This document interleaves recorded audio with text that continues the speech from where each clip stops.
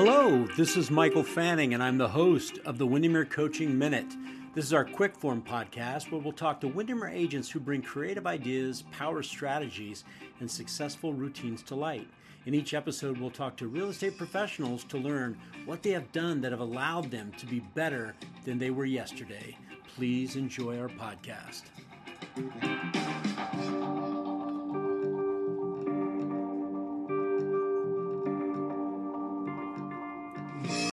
When you need mealtime inspiration, it's worth shopping Kroger, where you'll find over 30,000 mouth-watering choices that excite your inner foodie. And no matter what tasty choice you make, you'll enjoy our everyday low prices, plus extra ways to save, like digital coupons worth over $600 each week. You can also save up to $1 off per gallon at the pump with fuel points. More savings and more inspiring flavors make shopping Kroger worth it every time. Kroger, fresh for everyone. Fuel restrictions apply. Hello, everyone. This is Michael Fanning, and this is the Windermere Coaching Minute. And this is our podcast where we bring creative ideas, power strategies, and successful routines to light. And we like to talk about situations that may be challenging for real estate agents today, and then some strategies to help you have higher success with your clients. And I am so excited today because I have Saul Simmers on with me. Saul, how are you? I'm doing great. Thanks so much for having me. Hey, you bet. So, Saul, we're going to call this part two. And we're going to call this part two because you've been on with us before. And the previous podcast we had you on, you were talking about the five questions that you place before you ever make an offer with your buyers and how it allows you to have a higher level of success in getting your offers accepted. And you had a funny story. You said somebody called you. Tell me about that. Yeah. I actually had a couple of phone calls and a couple of emails come in from different folks within the Windermere footprint who had listened to our previous podcast, and they just said, "Look, dude, I don't even know you, but I wanted to just say thank you so much for that podcast because I actually made the 5 phone calls to the listing agent. I submitted our offer, competing against other offers, and we actually got it. So thank you so much." And that just made my day.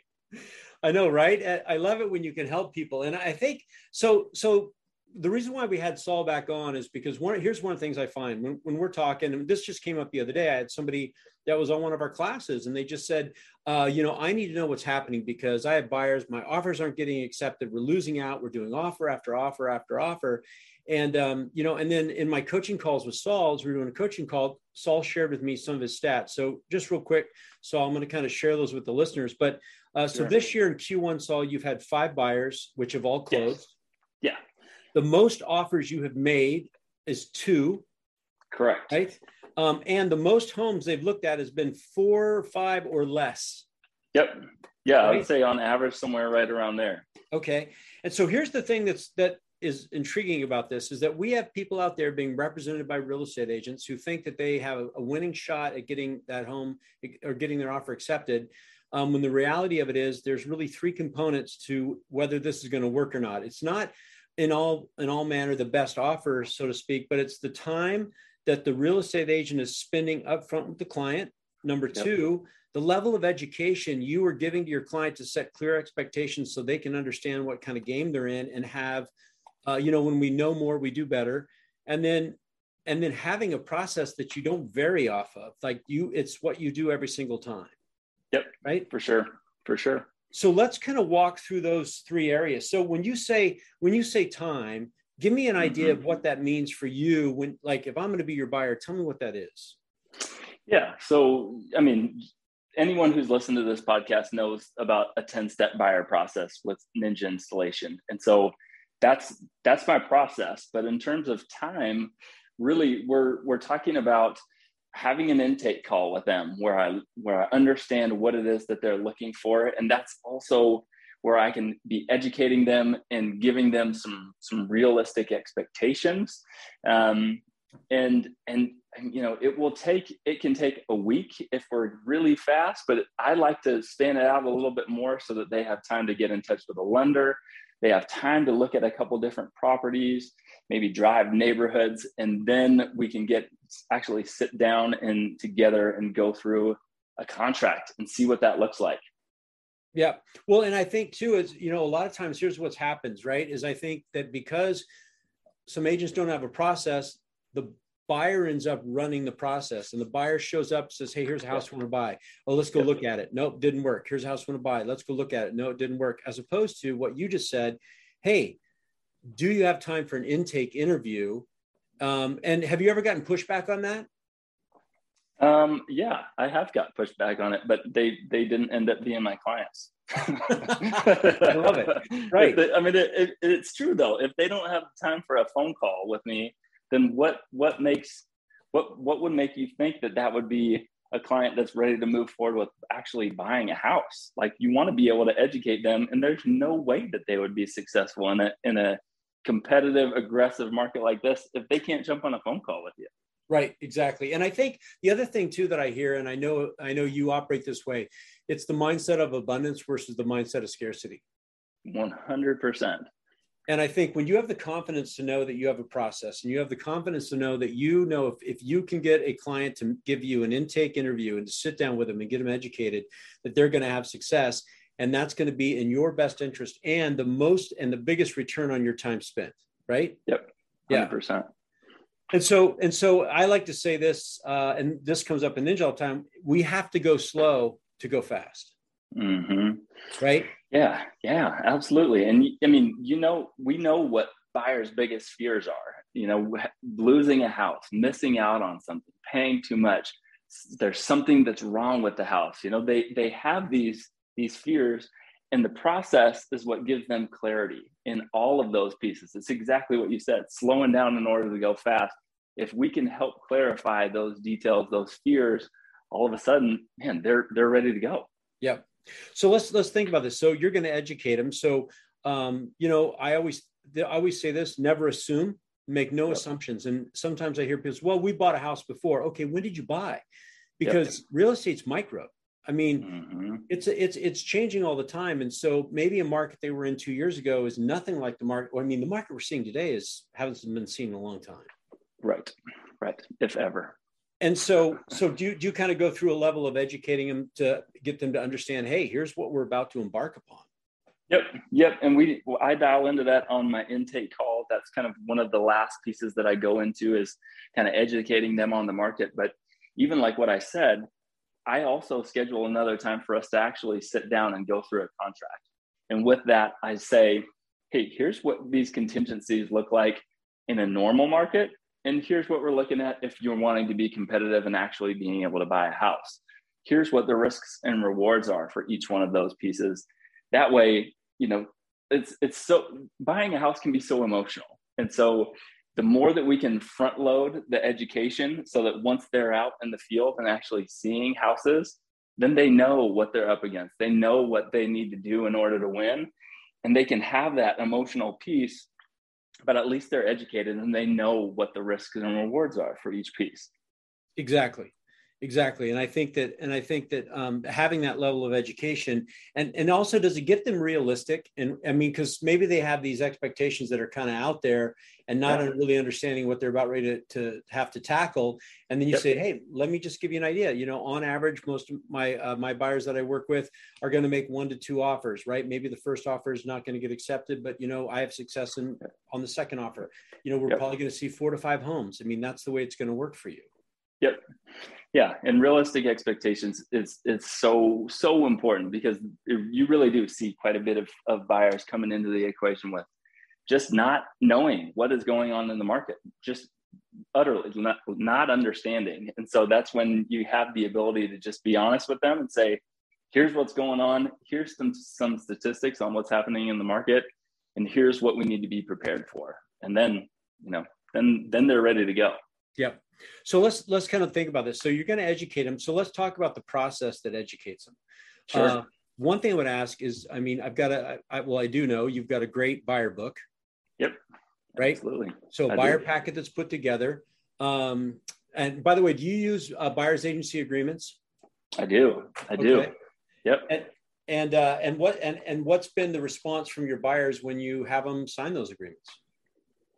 I think that it's built into the process. So typically I don't get any questions about it. It's just part of the process. I present them with a buyer book. And then on our second appointment, I say, hey, this is why this is important.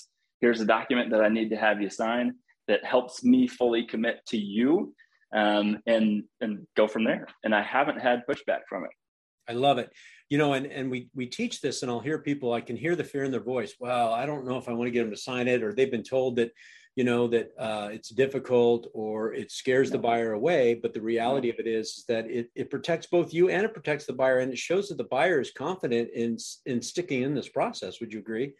Agree. Fully agree. And I always give an asterisk with it. If I say, look, if you have any issues with me that I cannot fix, I feel fully confident that I can cut this agreement loose. I don't need to hold you accountable for it, but this is so that I can fully commit to you with my business. Exactly. So I need to have it signed.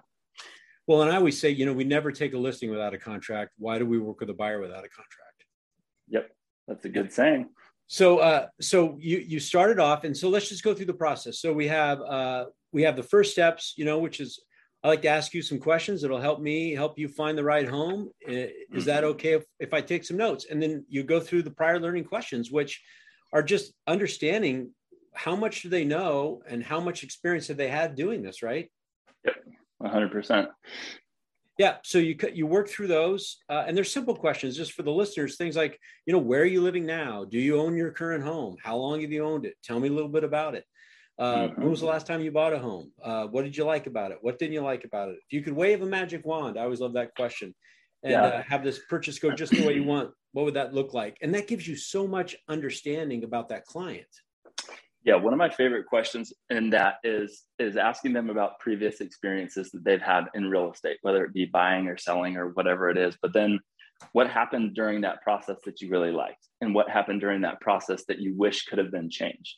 And then you really get that person to open up and give you some details, whether it's escrow or it's title or buyer's agents totally dropped the ball or listing it, you get insight into it, and you're like, okay, I need to make sure that I write down notes so I make sure that this doesn't happen again, and they're happy with their experience.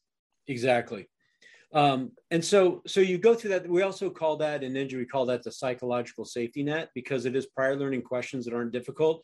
It also helps you build rapport, right? Specifically if they're buyers that you haven't met before or been referred to you. Yep. Agreed.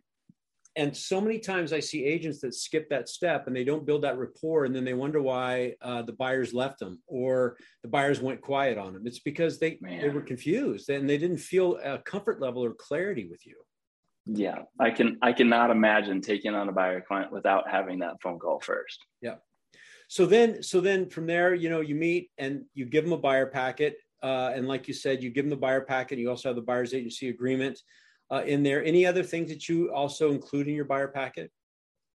Let me see. I've got it in front of me. I mean, there's just kind of my process. It walks them through step by step, from everything from getting pre-approved to doing a discovery day where we go out and see a couple properties, and then gives them some expectations in terms of, here's kind of what some costs are. Here's some things that you should and should not do while you're in escrow. And so it's kind of an information packed packet that will get out to any buyer. Perfect. And so they look at that and they get an idea of what's happening. They kind of look through it, and obviously they might have questions depending on their level of involvement in their prior times, right? Yep. And you kind of go through that, and then and then we roll into the next step, which is the funnel process. And you just already said the funnel process is one of the biggest pieces because it removes their fears. Oh, 100%. So for those listening, the funnel process is really a metaphor.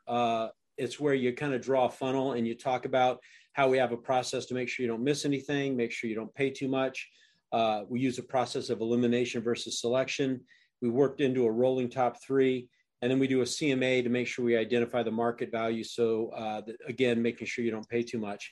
And that's all kind of drawn out. Do you draw that out in front of them and just kind of work through it? Yeah, I do. If I'm on a Zoom call, obviously I don't draw that out. But if I'm in person, absolutely will draw that out and give them a better idea of how that really works. And that's so nice with helping clarify those biggest fears, right?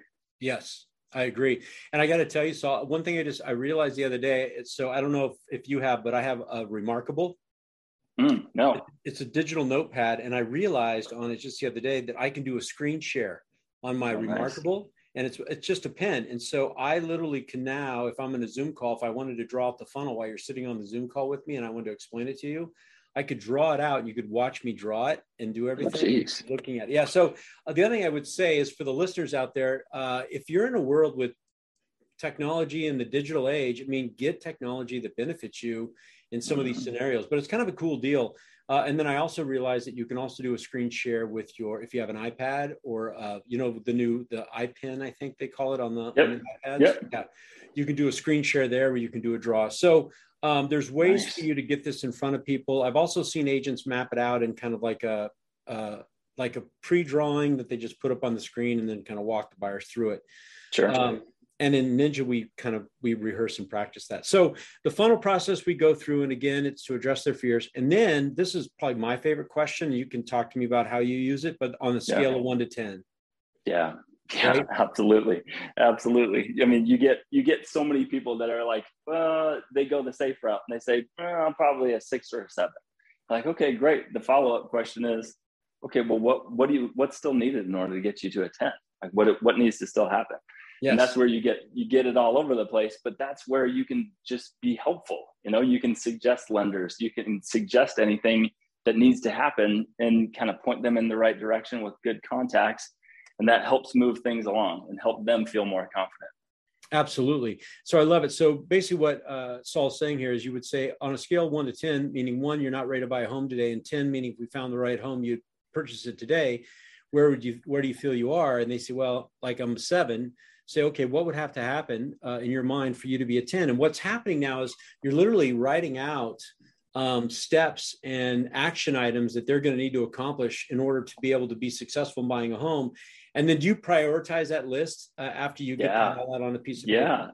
Yeah, absolutely. And then that gives you your to-do list from there. So with your follow-up phone calls, or when you're just summarizing at the end of the phone call, you're like, okay, great.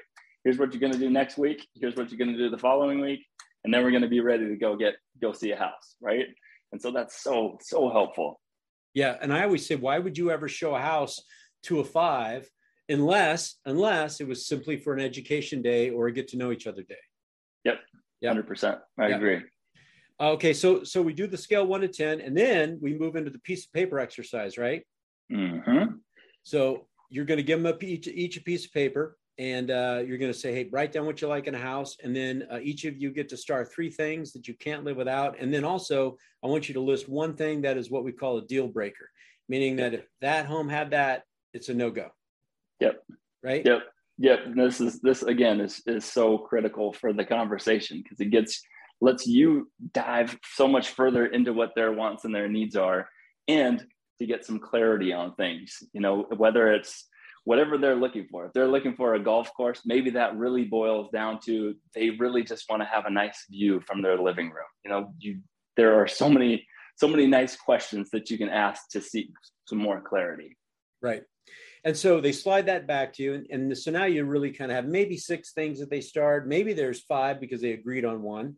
And then they got their 2 deal breakers, or maybe the deal breaker is the same for each one of them. And then you go through and then you do the next step, which is the what and whys. So you say, well, why is this important to you? Why do you need to have this, right? And you kind of uncover way more information than just the whats. Yep. And that's what I was talking about on that last comment. I think that's so helpful. Well, and we always say, we find, well, this is a scenario. I'll have somebody who's working with the buyers. You won't believe it. We looked at so many homes and they finally just found the one they wanted. It was nothing like what we'd been looking for. And then that happens way too much. And then I say, you know what happened? They found their whys because you were looking for their whats and they found their whys. Yep. And I think that so many times what we do is we just take at face value whatever they said. Well, I want 3-bedroom, 2-car garage, big lot, and a really beautiful kitchen. And so we go plug all that in. And then they end up buying, a 2-bedroom with a small lot with not so much a kitchen, but an open floor plan, but it's got a cute little kitchen. And what you find is that the things that they thought they wanted were for different reasons. And if we had stopped and asked why they want that feature, we would have found out it might not be specifically what we thought it was because we're making assumptions. Yep, exactly. Yeah. And the more that you can dive into that, the better, because the more questions that you can ask that are dialed in precise questions, the more that you can dial that in, the more information you can get. Because for whatever reason, buyers have this, I mean, they will just kind of spit out all of these things that they would love to have. But then the more you boil that down, you find out what's really important. Maybe it's commute, or maybe it's having land. Just like you said, you find so much information out from these specific questions. Yes. And then, so we do that. And one of the challenges, I think, too, and this goes back to education and setting expectations, is sometimes buyers think they have to find the perfect house. Have you ever had a buyer find a perfect house? No, never. No, not at all. I mean, you find those ones that are 80%, 90%. And that's all part of this questionnaire too, is that you let them know you're not going to find a perfect house, but we're looking for that 80 to 90% that's going to do the job and will be everything that you need it to be. Yeah. And I love it in there too. We even say, I've yet to find a buyer that's had a perfect home, but I got to tell you, when we go out, we have find homes that are 80, 85 and 90%. And I will tell you, the 85 and 90% perfect homes don't last. And you'll know when you see one. And my suggestion would be, if we find one of those, my suggestion would be that we move on those. And we call that the 85% perfect home kind of story. And what you're doing is you're getting them to basically know that, hey, you know what, buying a perfect home is not going to happen, but they're saying it and you're helping them with it.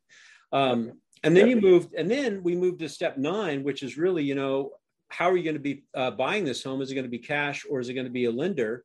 And a lot of people ask why that comes so late in the process, but it's because we want to build up some rapport before we get to that question. Yep. And then do you offer up an opportunity for a second opinion when you have your clients with you, if they already have a lender? Yeah. In terms of giving them some other options with lenders? Yes. Yeah, absolutely. I send them within my buyer book. I've got 3 lender suggestions. And so even if they're working with somebody that they absolutely love, I just say, hey, these are nationally ranked top lenders who I can give you a full guarantee that they are fantastic. And so if you ever want to just speak to any of them, here's their contact info.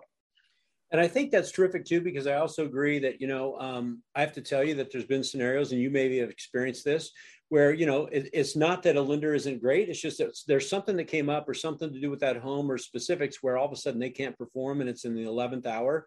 Yep. And when you have that second option, or that safety net, if you will, it's so much more of a peace of mind for that buyer to know, hey, you talk to somebody else as a second opinion, and we've got them in our back pocket in the event we need them. Yep. Yeah. And I think that a lot of times buyers don't understand the importance of a lender either. I mean, in the competitive market that we're in right now, having a local, well-qualified lender that the listing agent has a good experience with, that goes a long way. And that can help you set yourself apart, set the offer apart from another offer, even if that offer is higher, right? So that's just something to think about too. Well, and I know Windermere has Penrith, but I mean, they even make guarantees, right, on basically the quality of the underwriting, that they will guarantee the close, or else there's a certain amount of money to pay. I mean, and you've got to look into those specifics, but there's a lot of benefits to having a real quality lender. Absolutely. Yeah. Communication is so big. Yeah. And in this market, appraisals are a really big item as well.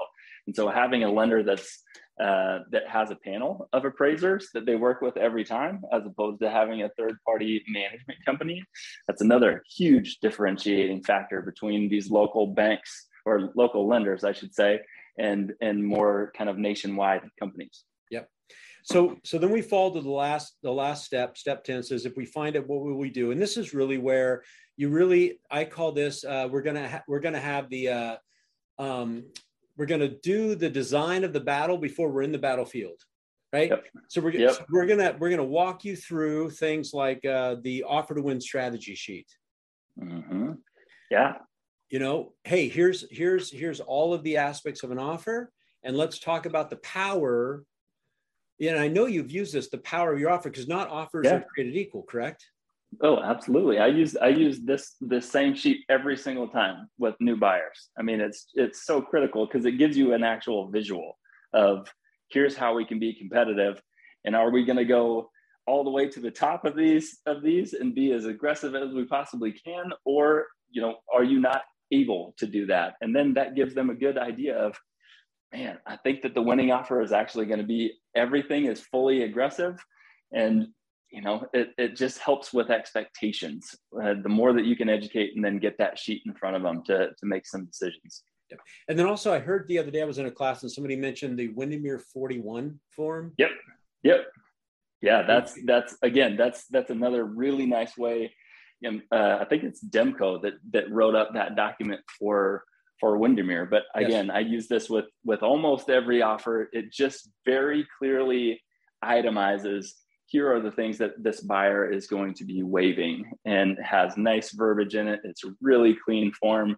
Yeah, if Windermere agents, buyer's agents are listening to this and they're not using Form 41, please send me a quick email and I'd be happy to send it to them, because it's so nice to have. Or talk to your designated broker and they'll give it to you. Absolutely. The other thing in here is this also where you have the appraisal conversation about bringing in the additional amount if it doesn't appraise? Oh yeah. Typically it happens when we're going through a contract and we're going through financing contingency, but yes, it happens here, or it happens during that conversation. Yep. And then there's some other little things that I like to point out too, is one of the things I like to do in this situation, we talk about this in Ninja, is give them an idea of what's going to happen when we get out there. Say, hey, when we get out there and we look at homes and you're going to see that 95% perfect home, there's going to be some questions as I see you get to that stage where maybe you're thinking about this is it. I may ask you some just simple questions to see where you are, where the gate of your mind is if you want to move forward. That's a big one. And the other thing I would tell you is that when we're out there and we're in homes, let's not have any negotiation strategies happening in or outside the homes, because let's just assume today that everything's being recorded. Yes. That is such a critical conversation to have. That's bit me in the butt. Well, not too bad, but it has. I get buyers that will walk up to the front door and there's clearly a video camera doorbell sitting right there, and they open the door and they say one thing or another. I'm like, no, I wish you did not just say that, because the sellers are all sitting there watching it. Right. Well, and everything's a negotiation, and sometimes we got to keep our cards close. But I think that it's great to have an education around that, and just say, hey, here's some things that you just want to be aware of, because this is the world that we're in today. Yep, 100%. Absolutely. And anything else you do in that process that you found that's been super beneficial to you that we might have skipped? No, not that I can think of. I stick to this questionnaire to the T. So, what you're describing is my conversation that I have with buyers. And this is our first conversation that I have with them. Yep. Well, and I think, and I want to say this, I think for the listeners that are out there, a couple of things. So one is that if you've been through the Ninja installation, and you've been through day 4 with us, this is the buyer process where we role play and all, and we even give you this whole sheet to follow. And if you're not familiar with it, then it's a simple thing to do. Get yourself either in the Audible or get the printed version of Ninja Selling and go read Appendix. I believe it's Appendix A. It's the buyer process, and it will walk you through this in detail with all the verbiage that we just went through. But here's the thing that I will tell you: if you can't explain it to me or you don't understand it, then that's a problem, because it's never going to be a consistent process with your buyers. And I think the reason why, Saul, you've had such phenomenal success is because you've committed to practicing and learning that process and then doing it the exact same way every single time. For sure. It's absolutely assisted with that. Because I will tell you, the people that I see that struggle are the ones that have inconsistent processes, or they're flying by the seat of their pants, or this is another one. Well, I know the buyer, so why would I use that process? Yeah, no, definitely not. Still have that conversation. Absolutely. And I will say, this is the first conversation that you have with a buyer. There needs to be a whole lot more that goes into it, but this will absolutely get you started in the right direction. And then, on top of that, knowing the market, studying stats, having those conversations with listing agents, doing all the things will also kind of complete that full picture of how to really do a good job representing a buyer. Well, and it goes back to, and then you at the point, once you're in the game and you're about ready to make offers, then it's engaging with the listing agents. And like you said, maybe people want to go back and listen to your other podcast where you talked about the 5 questions, because it all kind of dovetails into each other. Absolutely. Yeah. Absolutely.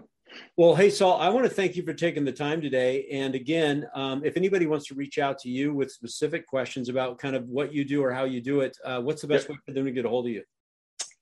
Email, so sols@windermere.com, or feel free to give me a call, 360-927-3700. Perfect. And I'll put that in the show notes as well. And then I will just reiterate for the listeners today, you'll do yourself a big favor if you do go back and review the 10-step buyer process and really dial that in, and don't try to wing it. And don't try to do things in a different order. Just follow the 10 steps in the way it is, and it's mapped out. And also too, you might want to get a coach. You might want to have somebody coach you through it and help you with it. We can do that for you as well through Windermere Coaching, just windermerecoaching.com. I know, Saul, you coach with us, and I love our conversations, because as I try to help you, I learn a lot from you. And I just want to say thank you for being on our podcast today. Oh, absolutely. Thank you for having me. And I would definitely suggest coaching to anybody out there that wants to up their game.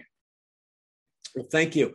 Well, hey, Saul, I don't want to take any more of your time. And I know that you're cranking in this year too, because we just kind of talked about that. So you got a lot of business going on.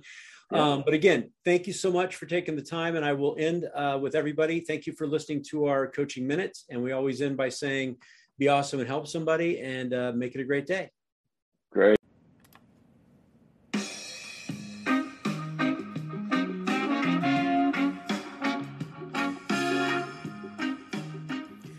Well, we want to thank you for listening to our Windermere Coaching Minute. We hope you found this content helpful. If you did, please feel free to share it and give us a rating. And we'll always end our podcast by saying, be awesome and help somebody, and make it a great day.